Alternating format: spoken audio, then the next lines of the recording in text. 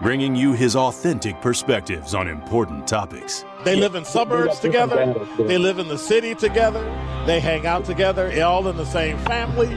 We're the only idiots that fight because we want our voice to only be on one side. Like, does that even make any sense? And when the side loses, you lose everything. They, on the other hand, have a voice no matter what because somebody that looks like them is always in control. Frank, candid, and straight to the point. Well, it's just a skewed system. Of course it is. It's a lot of judgment. But answer my question, though. Should we let people go? Should we let people go? Like, let's just forget about bail altogether. And if your neighbor commits a homicide and kills people up, if you kill people and they next to you and you just let them come back and live right next to you, they can live upstairs from you. Let them come in your house. This is The Truth in the Afternoon with Dr. Ken Harris on 101.7 The Truth and The Truth app. Now, he's the mayor of the city of Milwaukee. He's a young man. Give him a chance. I only complain about things that I care about. What I want you to do is pretend like I'm in St. Louis. And all I'm asking the mayor and the Common Council president and the Common Council, show me. Now, live from the American Family Insurance Studio in Milwaukee, here is Dr. Ken Harris.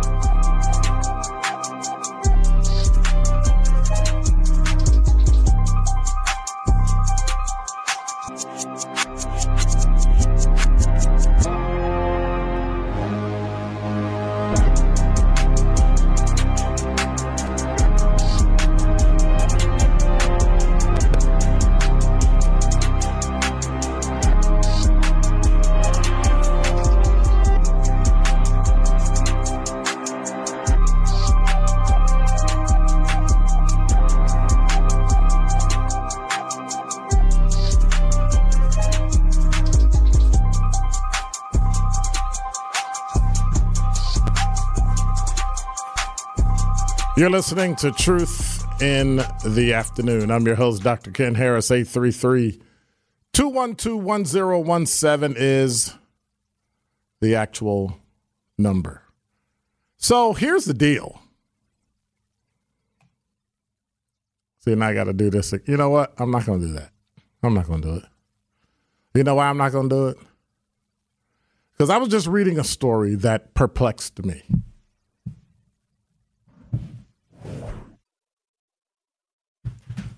I was reading a story, and I had to grab my computer because I thought I was reading something.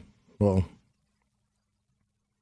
so I have a question for you. It's a quiz. You don't have to call in. There's nothing to win, so calm down. If you call in, you'll just talk to Benjamin, and that's that. Tell me what these things have in common. You ready?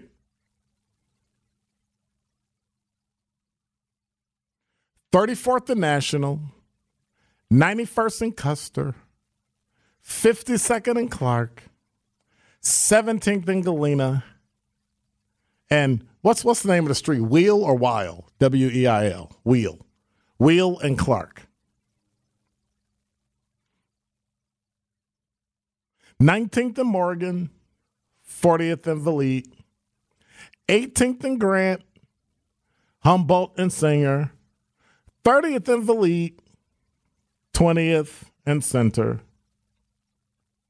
Sherman and Hope, 9th in Atkinson. What do those things have in common? If you're smart, hit me on the talking text line. If you're not smart, hit me on the talking text line. What do those particular things have in common? I'll even say it again in reverse order. 9th and Atkinson, Sherman and Hope, 22nd and Center, 30th and Valete, 18th and Grant, 40th and Valete, 19th and Morgan, Wheel and Clark, 17th and Galena, 52nd and Clark, 91st and Custer, 34th and National. What do all those locations and all those places have in common? I find it interesting because y'all stupid. I'm looking for city officials to say something. I haven't heard anything.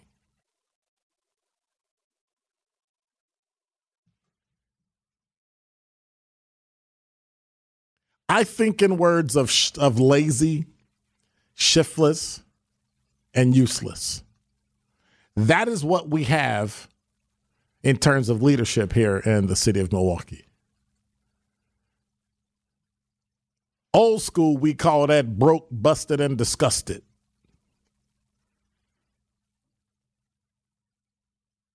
I read off to you intersections that are in the city of Milwaukee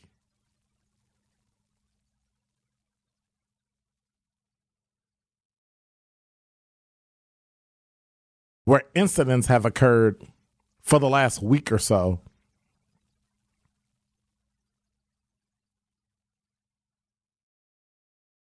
And that's it. It got reported, and then that was it. Talking text line, they all have reckless drivers and high crime in common. Okay, but we don't do high crime because America is a high crime country. So you could throw the whole high crime, hidden black Hispanic community piece out. So I'm going to throw that out, Craig. Glenn Coco said murders this year. No. Close. Empty fields? No.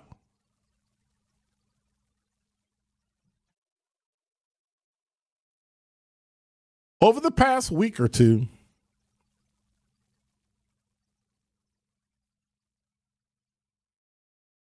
and one of you was 50% right. Over the past week or so, and actually most of you were right, there's been a shooting at each one of those locations, and multiple people have been shot or killed.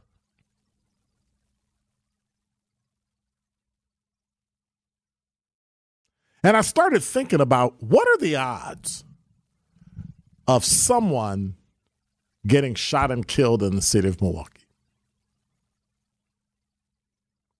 What are the odds of someone dying in the city of Milwaukee after a gunshot?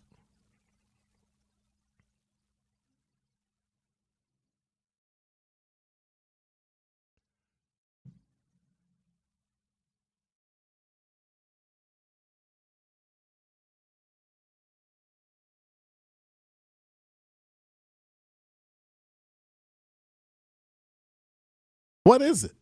Like I'm missing something, because what you just heard is exactly what city leadership gave you. You ready? See if you hear what I say again.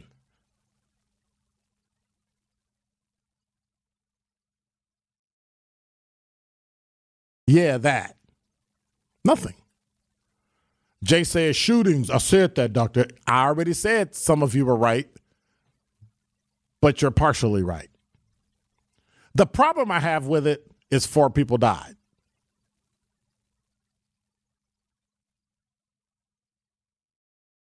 I think the youngest was a 15-year-old.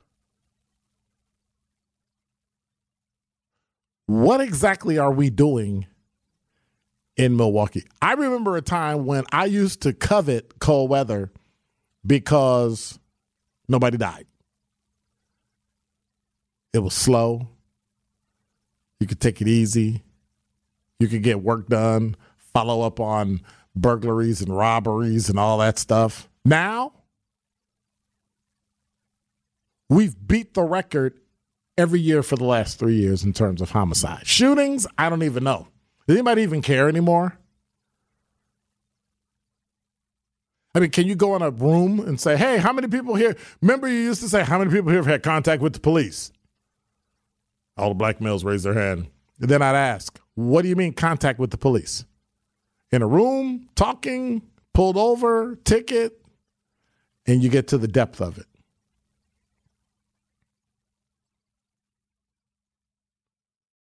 And so somebody will talk in text line says, what does that have to do with leadership? Where are the voices that are helping go into the community and tell people what they're doing wrong? Help change issues that are occurring in those particular communities, which is why the crime is occurring in the first place. Help change homes, help change lives, specifically jobs, education. Number 3, jobs, and number 4, education. Got it? Okay. That's what it has to do with leadership, because everything we do starts with leadership. You said you wanted to be in charge because you were going to mimic Barack Obama and bring about change, and we're still waiting. City's going to hell in a handbasket. This person said leadership cannot tell grown people what to do when they already know better. Yep, and when they do, you need to lock them up. And if they're convicted of a crime, send them to jail or prison, so the streets can calm down and little boys and girls can go out and play. When was the last time you saw boys and girls in Milwaukee actually outside playing a game? And it wasn't cold outside. When it was hot outside, warm. When was the last time you felt safe walking down the street? When was the last time you felt safe in your own yard, taking garbage out in your own neighborhood on your own property?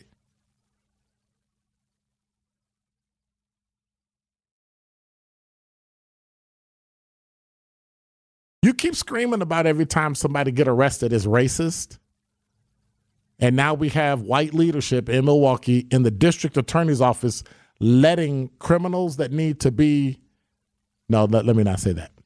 People who are arrested for crimes who need to be held, they're letting them go, but they're not going back to their community. They're going back to ours.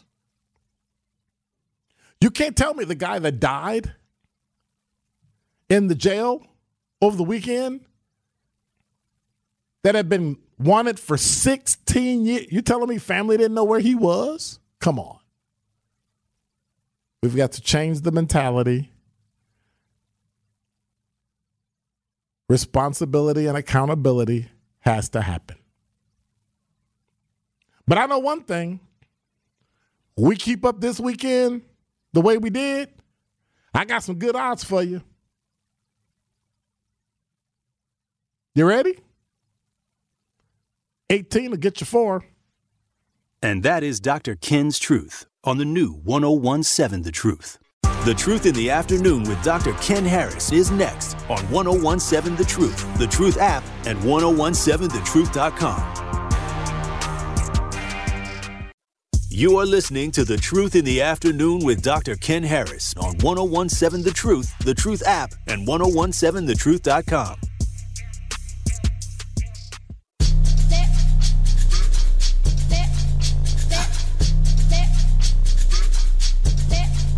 I'm going back to the South. I'm going back, where my roots ain't watered down. Growing like a baobab tree of life on fertile ground. My ancestors put me on game, on charm, on gold chains, with my old shoe in a jail. Drip all on me. I'm good at that shit, keep it. Hold up, don't I smell like such a non-chopper instant. Yeah, pure ice, bust down, flood it, on my wrist out. Going up, motherland, drip on me. Melanin, my drip is skin deep like motherland, drip on me. I can't forget my history, it's her story. Yeah. Black, maybe that's the reason why they always mad. Yeah, they always mad. Yeah. Been past them, I know that's the reason why they all be mad, and they always have. Honey, come around my way. You're listening to Truth in the Afternoon. I'm your host, Dr. Ken Harris. 833-212-1017 is the number. So I'm gonna let y'all. I was going to come up with this particular story, but I thought I would let you decide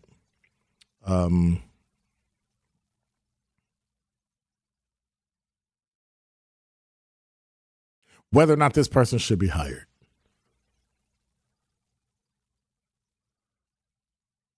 So I'm going to let you do it. So here's the deal. Bethune-Cookman, the college, HBCU in Florida, said they won't hire Ed Reed as football coach because of some comments he made. And so I thought, okay, that's their prerogative. They're not going to hire him. All right. And, of course, I did like every other red-blooded, I get it right, red-blooded, nosy person would do. And I said, well, what did Ed say? Well, Ed Reed, the Football Hall of Fame, under consideration to be the head coach of Bethune-Cookman University, said Saturday that he wouldn't be hired in an emotional speech that came about a week after he received backlash for actually criticizing Bethune-Cookman University in Florida. During an expletive-laden, impassioned address in front of recruiters, players, and parents that was also streamed on social media, Reed is shown in the video saying that the decision was not his. I know I don't want to leave. Before suggesting Bethune-Cookman administration's decision against hiring him was made by evil people who don't care about kids like he does. He says that he didn't withdraw his name as a candidate and alleged all kinds of stuff going on around here in an apparent nod to his own social media video last week, complaining about trash he claimed to find on Daytona Beach campus. He said, Deion is right, and I know I'm right. He added in an apparent reference to critical comments former Jackson State University head coach Deion Sanders said about the conditions and resources at HBCUs. Sanders expressed deep support for Reed while the two appeared together live on Instagram. Reed said from ESPN, we've been trying to change things. My vision for change probably moving too fast for a lot of people. I'm not withdrawing my name. As they said, they don't want me here. They don't want me here because I tell the truth. What are your thoughts? 833-212-1017 is the number. Is it time we start calling out some HBCUs and telling them that you need to do better? Like we want better dorms, heat in the wintertime, air conditioning in the summertime, good food. Is it? Is it time we step up to some of these HBCUs and say, you know what? We love y'all, but y'all need to close. Ain't nobody going here. Nobody is supporting it. And we need to support those HBCUs that are bigger, and that we need to go and expand some of those HBCUs. I guess we can't because I don't know where you're going to expand Howard University to in D.C. because it's kind of landlocked and there's nowhere else. Unless you're going to build on green space, you're going to pretty much lose a lot. 833-212-1017 is the number. What are your thoughts? Do we have too many? Is it that we don't? Is it that we have too many HBCUs? Let me be transparent. I went to a PWI, Illinois State University, and Concordia University, and all. So I didn't go to an HBCU. If I could have afforded it, or at the time knew what HBCUs were, I would have went to them. But evidently, I wasn't black or bougie enough to know what HBCUs were when I was growing up. If y'all don't know what that word means, don't worry about it. But at some point, I think we're saturated. I think it's time to. Is it? I don't know. See, I don't know. Do we have too many HBCUs, and do we need to concentrate on the ones that are viable and build them out? Can we make them bigger? We've got like Dr. What's the word I'm looking for? Something positive, not a mill, a doctor. We generate doctors out of Xavier University in Baton Rouge like nobody's business. Meharry Medical College, right? FAMU engineers, got it. Howard, the arts, education, and those, and I'm talking both state and private, right?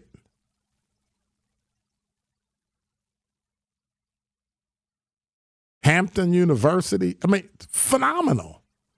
Fisk, Talladega, just outstanding. Should we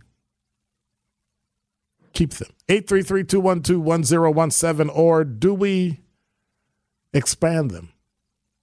But that would mean y'all need to give some more money. Yumina, you're on the new 101.7 The Truth. How are you? Hey, I'm doing pretty good, Dr. Ken. How are you? I'm great. Long time no talk. I know. But, hey, I just wanted to make a couple comments on what you were talking about. One, I did go to an HBCU. I only went for a semester. I went down for basketball scholarship. So I went to Tennessee State. Tennessee State, okay. And so, yeah. So when you're saying should we, start to hold those HBCUs who are kind of falling short accountable, I think so. And the reason I say it is because, like, as a people, we talk about how we, are able and we are capable of governing, our own stuff, for lack of a better word.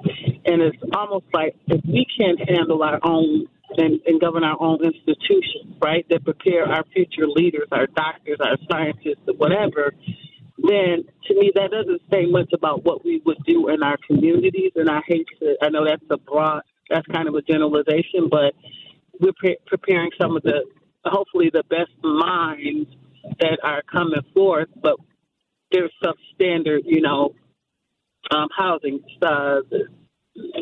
When I was at TSU, the housing was probably the worst. The food was a bomb. I had some bomb instructors. Okay. I mean, for real, I had greens and chicken, but and I had some amazing. All right, now you're making me feel bad because I'm hungry now. See. Right.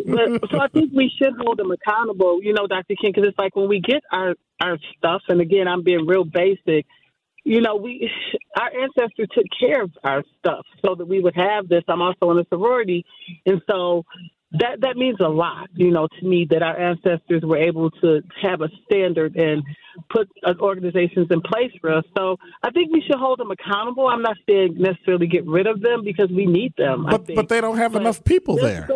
But they don't have enough people. They're barely staying open. That's true, because I know when I was at TSU, Fisk, they didn't. I think that's right up the street from TSU. They didn't have a heat that winter, and a lot of their students came to stay with us in the dorm. I remember that. So I remember when you was there. Yeah. So, wow. But you know what? I think if you have to combine them, right? Yes. I think maybe combining would be good. You know what I'm saying? But especially if we can raise that standard, because I think we definitely need them. It was a wonderful experience for me. I ended up back here for different reasons, but I think we should combine, and just tighten it up, because we need it as a culture. We have so little, and historically, that's been how we've gotten some of our greater minds, that have at least paid forward. Very true. Well, thank you, ma'am. I appreciate it. You're welcome. Have a good one. All right. Take care. 833-212-1017 is the number. I didn't go to school there. I don't have any skin in the game. My daughters didn't go to an HBCU, but I think the experience is something that is a legacy experience. Legacy, like if you're born black, that's your experience. You should go. Am I remiss that I didn't go to an HBCU? Actually, yes. If I ever go back to school and get a master's, even though I got a PhD, or a certificate, I'm going to a HBCU. What'd you say?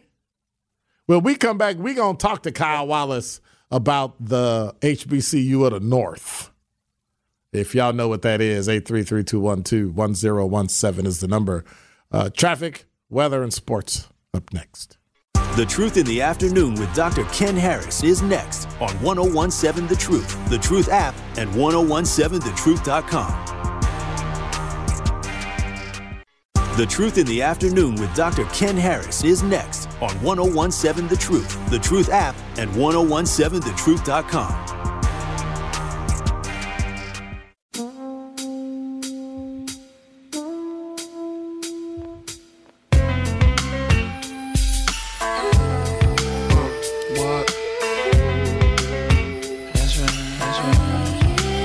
You're listening to Truth in the Afternoon. I'm your host, Dr. Ken Harris. 833-212-1017 is the number. I want to say thank you to Mina for calling. And we were talking about HBCUs and how, well, I think Ed Reed kind of got himself into a bind, but then you got to look at Bethune-Cookman, too.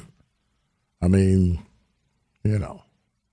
They're not ratifying his contract and won't make good on the agreement we had in principle, which had provisions and resources best needed to support the student athletes. I was committed to coaching, cultivating a relationship with the university players and community and fans, and I'm extremely disappointed. This won't be happening. A revered Super Bowl champion, Reed, would be named as Bethune-Cookman, they reported last month, the next head coach. Weeks later, though, he went live on Instagram, released a series of videos. One of them was filmed while he was on a Bethune-Cookman golf cart criticizing the university over the conditions of his office. He also said he and student athletes were picking up trash on the campus. He emphasized how he wasn't even under contract and at one point suggested that he should just leave Bethune-Cookman altogether. So that's what they did. Now, in studio with me is the revered former wide receiver. No, defensive back. Come on. I had to say the opposite. I wish I could catch like a receiver. Yeah, I wish you could too. Kyle Wallace, formerly of UW Whitewater. Yes, yes. What I affectionately call the HBCU of the North. We most definitely were the HBCU of the North, of Wisconsin. So what is it that makes Whitewater such an attraction, like other black schools, like a Howard or Morehouse, or what is it? Yeah, I would say, first of all, the proximity is to Milwaukee. So just within how far it is being in that hour's length away, it's not too far away. And so really traditionally, it really started off back in the day where people can go there shortly from, not far from Milwaukee, not far from Kenosha, a little bit, not too far from Madison is either, not too far from Beloit. So you got a little bit of I think the furthest you can go is like an hour, maybe an hour 30 from Kenosha, maybe, or something like that, not too far from these different places. So you have that. And then on top of that, they actually made a push to try to attract black students. Really? Alpha Phi Alpha, 1968, we started our chapter, Zeta Iota chapter at UW Whitewater. And then from that point on, we continued to have other chapters that get there to bring more black students. And then on top of that, what they did academically as well for in the 70s, what they did to attract students. My parents both went to UW Whitewater, and they were attracted to the university based off the recruitment effort that they took. And also education-wise, there's a lot of black teachers. But did they follow through? Who? With what they promised? I would say if you look at every university, I would say Whitewater does a tremendous job of pumping out black students. And what they do is and I'm not trying to take any shots, but what I'll say is this, is when we look at academically prepared students, I think Milwaukee Public Schools has some of the biggest barriers when it comes to preparing students sometimes because they come from many different lifestyles. You call that a barrier? No, I call it life. And so what they did is they understood, they looked at the test scores and they looked at the students. Right. And so a lot of times when you're going to a college or a university, what you get evaluated on up until the pandemic at most universities, until now this test optional thing is real. Your ACT score. Your ACT score. So you look at your GPA and your ACT score. Now, typically to get into a college or a university, a UW system school, most of the ACT scores are going to be at 18 at the low end. I mean, you're talking about UW Parkside, where I used to work at, where 18 was on a real low end for that score. Average ACT score for that score is like a 21. Average ACT for Whitewater is probably like a 24, 23 or something like that. And so what they did was they understood looking at MPS population and looking at how they tested, with them testing low, they decided, okay, so with this low test score, it doesn't mean these students can't be successful. What it means is that they may have some difficulties when they come to school. So what Whitewater did is they set up programs for students who may have a little lower test score to have a little extra assistance and be with another group of students to help them. And this isn't just black students, but just the students who scored a little bit lower, and but particularly black students, that they put things in place in order to help them achieve success. And so what happens is if you get the word gets out that this school called UW Whitewater has these programs in place, they have people like Dr. Pulliam, they have people like Dr. Mack who are at those universities who are there to assist, the black population. And then you have programs that are there to assist the black students that are coming from MPS or coming just from Milwaukee who may have a little lower test scores but have what it takes to be academically successful. Like a King Chavez. So what you do is now you create this pipeline of students that come to Whitewater. And then another thing they did is they did an excellent job of creating summer programs, summer camps. So you get those students on campus and exposed to your campus at a young age. Myself, I went to a summer camp at Whitewater. So by the time I went to college, Whitewater wasn't my first choice, but I had a comfort there. My parents had a comfort there. Okay. And so that's really what it comes to. And so that's how they built themselves up and have this reputation of being a good university for African-American students. And then when you get on campus, the black culture there, I think they do a great job of uplifting the black culture and allowing those BSU to truly thrive, to allow for the NPAC groups to really thrive, fraternities and sororities to have opportunities to thrive on campus. So they created this atmosphere that I don't know what an HBCU is like. But I know when you go to the homecoming for Whitewater, all the MPACs have the parking lot kind of, they have a section shut down for all the MPACs and for Black Student Union where you have this a little bit of feel what you get from an HBCU. Now, of course, not an HBCU, but they put things in place where you have this culture that you get this feel of black culture on campus. So what do you think about closing HBCUs because they're not fulfilling their mandate, They don't have the students, or even merging. I mean, when it comes down to it, you have to be able to have financially be stable, and you have to be able to get your, not credible, but your accreditation as well. Right. Those are the important things. So as an institution, if you financially don't have your house in order and you don't have your accreditations, then you can't survive as an overall higher learning institution. So that's what that comes down to. Do I want them to close? Absolutely not. I would rather combine them. But aren't there too many? No, I don't think there's too many. No, there's not too many. Oh. Not at all. I'm okay with a HBCU that has less than 1,000 students. That's great because that's an even better environment for that student to thrive in. Because what we're trying to do, a HBCU is here to produce future black students. Right. It's funny. Somebody said, if you never went to one, how can you speak about them? First of all, you can talk about anything, number one. Number two, I said in the beginning, I didn't go to an HBCU. I'm asking questions. So stop trying to bash people. But can't you talk to those who had an experience for an HBCU and share their experience of what you've been told about? And so based what I've been told But this person is saying I'm bashing them. And I'm like, no, what I'm saying is it time for us to take a look to make sure we can actually strengthen them by making sure those that are going to survive, we make them survive and thrive. I just think people need to get their financial house in order and make sure they have their accreditations in order to succeed because they're not doing it. And this is any university. I mean, universities across America have closed just in general because of low enrollment, because there's less students going to college. There's less babies being born for a certain period of time. So right now we're in that down curve. I think it bumps back up in like 2028 or 2030. But right now you're in this down curve. And so things are changing and you just have to adapt. Okay. Well, thanks, sir. Appreciate you. Yeah, I'm glad I was able to join you, Ken. All right. HBCU of the North. Is that like Nanook of the North? The who? The Nanook? The Nanook of the North. What is that? You'll have to have a real education at a real school. No, I'm just what's kidding. the Nanook? Nanook of the North? Nanook of the North. Yeah, one of the dumbest movies you've ever. Oh, well, I don't watch too many movies, and definitely not dumb, so I ain't got time for that. Yeah. We can tell. Got it? You ready? Is it? All right, Nanook of the North, goes on to say the pioneering documentary film depicts the lives of the indigenous Inuit people of Canada's North Quebec region. Although the production contains some fictional elements, it vividly shows how its resourceful subjects survive in such a harsh climate, revealing how they construct their igloo homes and find food by hunting and fishing. What does this have to do this with got me captivated already. Well, wait a minute. What does that do with Whitewater being a Nanook of the North? No, we're not that. Whitewater, we're more advanced than that. And trust me, there's a lot of most black people will look around and find a lot of Whitewater alums, and we all had a great time. That's right. In undergrad. I spent a lot of money at Whitewater. You sure did. And I bet you they had a great time too. Correct. All right. Thanks, sir.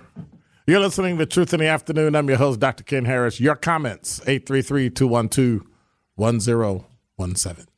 The Truth in the Afternoon with Dr. Ken Harris is next on 1017 The Truth, The Truth app, and 1017thetruth.com.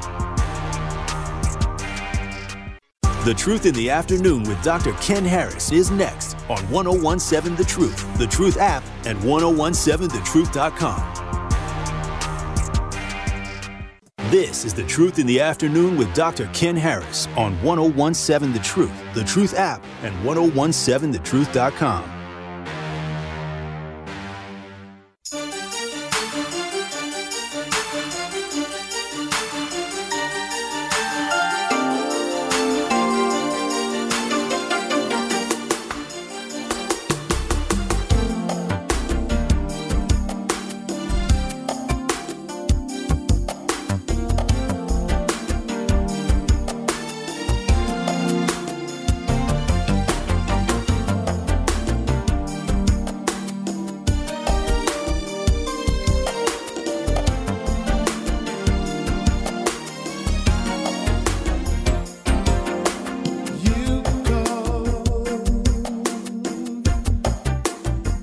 You're listening to Truth in the Afternoon. I'm your host, Dr. Ken Harris. 833-212-1017 is the number. 414-719 said, Dr. Ken, if you never went to one, how can you speak about them? I can, because I've experienced going to them and heard more than enough people talk about it, and it's my opinion, and I have one like you. A couple armpits, too.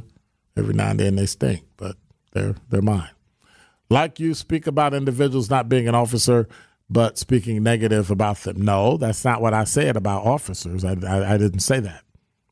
I said telling us how to do our job when you haven't done it, or at least went to a police academy or went to a citizens academy. Learn it first, then talk about it. But I never said you couldn't talk about it. You see what's going on with many of us not enriched in many African-American traditions and cultures and influences the HBCU provide or may not. The issue I have with that is I support that. But anyway, let me go because I read ahead. The Divine Nine, which I believe you are a part of, as well as Mason, hold high positions in our communities, which many HBCUs turn out by the dozens. If we as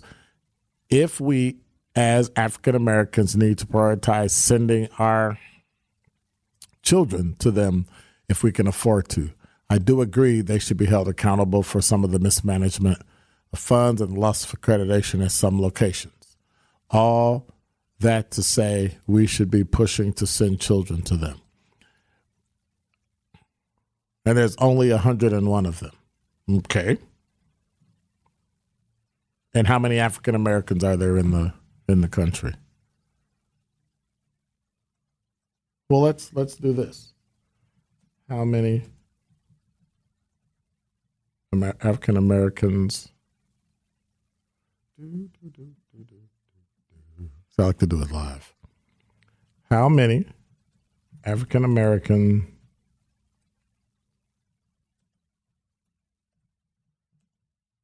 college-aged students?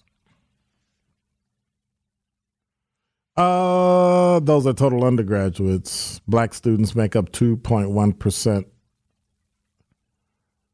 of the undergraduate population. Okay. So 2.1 million students. So let me see if we can do this.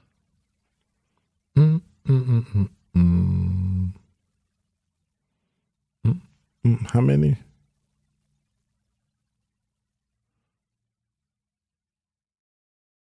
see.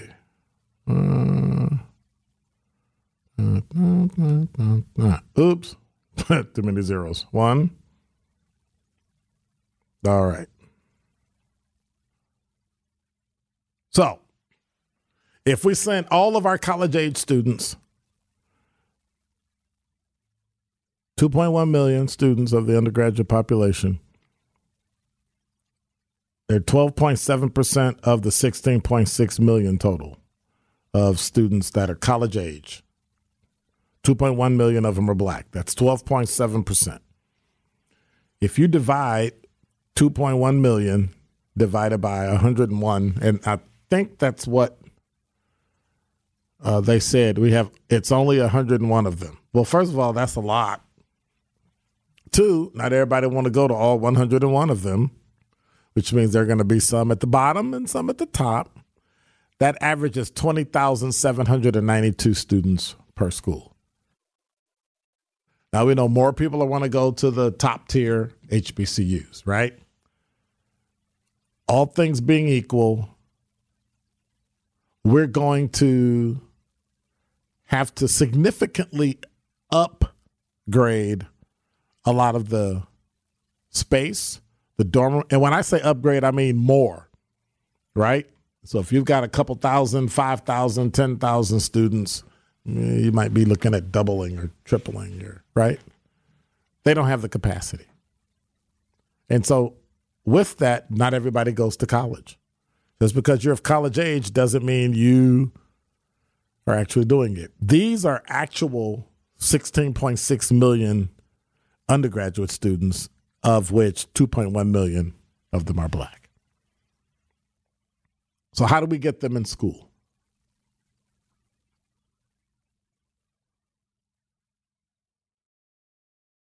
What does that matter? So he said, he or she, I don't know if it's a he or she, 3,581 colleges and universities total, 3,480 of them are predominantly white. Okay.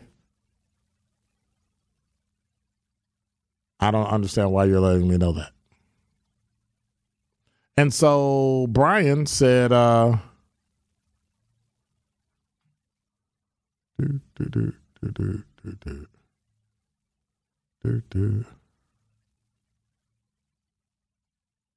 dirty aesthetics equal closing HBCUs. I don't understand that. Case in point, St. Paul's College in Virginia.